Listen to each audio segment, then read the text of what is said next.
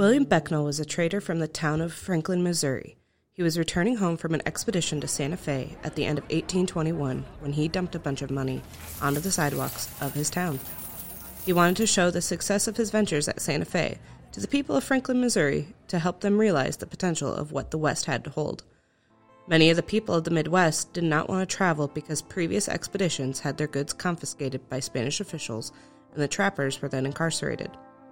Mexican independence in 1821 meant that Americans could now safely cross over the border without facing angry government officials. Instead, they would be greeted by the citizens of Mexico who wanted to buy the goods that the trappers had to sell. This would eventually make the American Fur Company, who were very interested in the trappings, leave the Midwest and head to other territories that had previously been off limits to American trappers.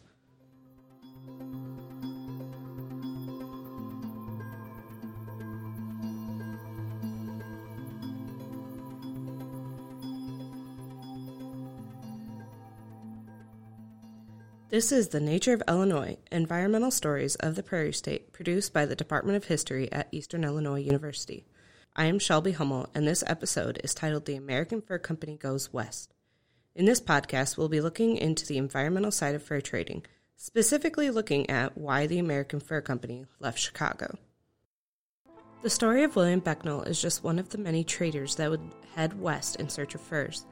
The American Fur Company paid men to move west around the mid-1800s into new territory to start hunting and trapping in the newly bought land.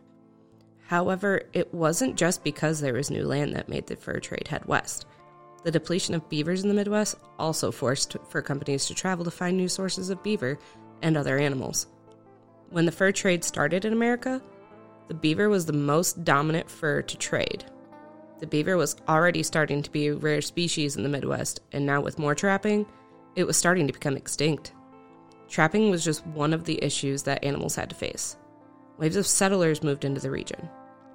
They chopped forest, drained swamps, dammed rivers, all of which destroyed the beaver habitat.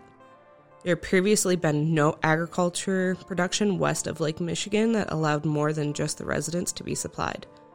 Some might think that animals such as the beaver would start to come around more after the switch from trapping to agriculture. They were no longer being targeted for their furs.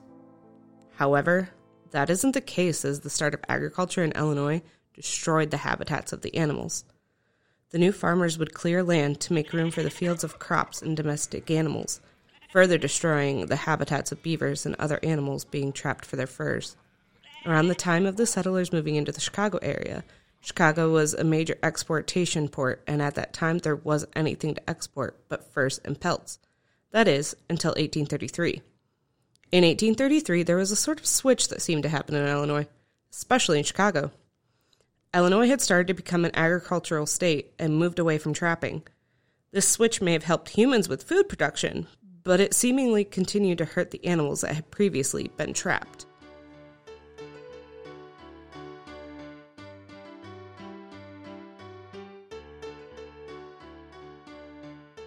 Chicago was becoming a bustling place in the mid-1800s. Immigrants were starting to head west, and Chicago was starting to expand as they settled into the developing city. Because of the expansion of the city, fur trading was on the minds of immigrants. Grain was starting to become the main export of Chicago. January 1847 saw the Chicago mills boom. They had employed 30 men, and in turn, ground 125,000 bushels of wheat and 10,000 bushels of corn, turning out 25,000 barrels of flour and 600,000 pounds of meal. At this time, most of the output was consumed by the city, and less than 2,000 barrels shipped to foreign markets. Chicago itself may not have been the ideal place for agriculture, but the areas surrounding it contained great places to plant wheat and corn.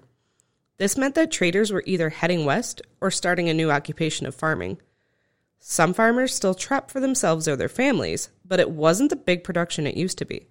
The American Fur Company realized this, and instead of having a failing company, moved west where they were more successful to find more fur. The transition of American Fur Company from Chicago to the west reveals environmental changes of Illinois.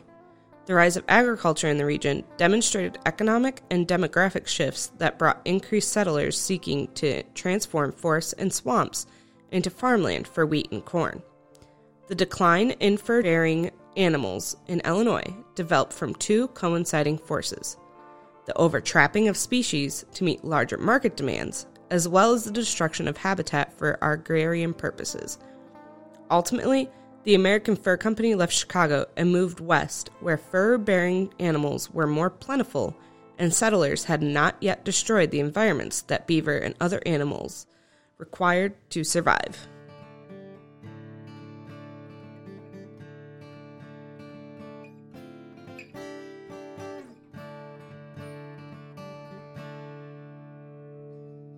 This has been the Nature of Illinois Environmental Stories of the Prairie State.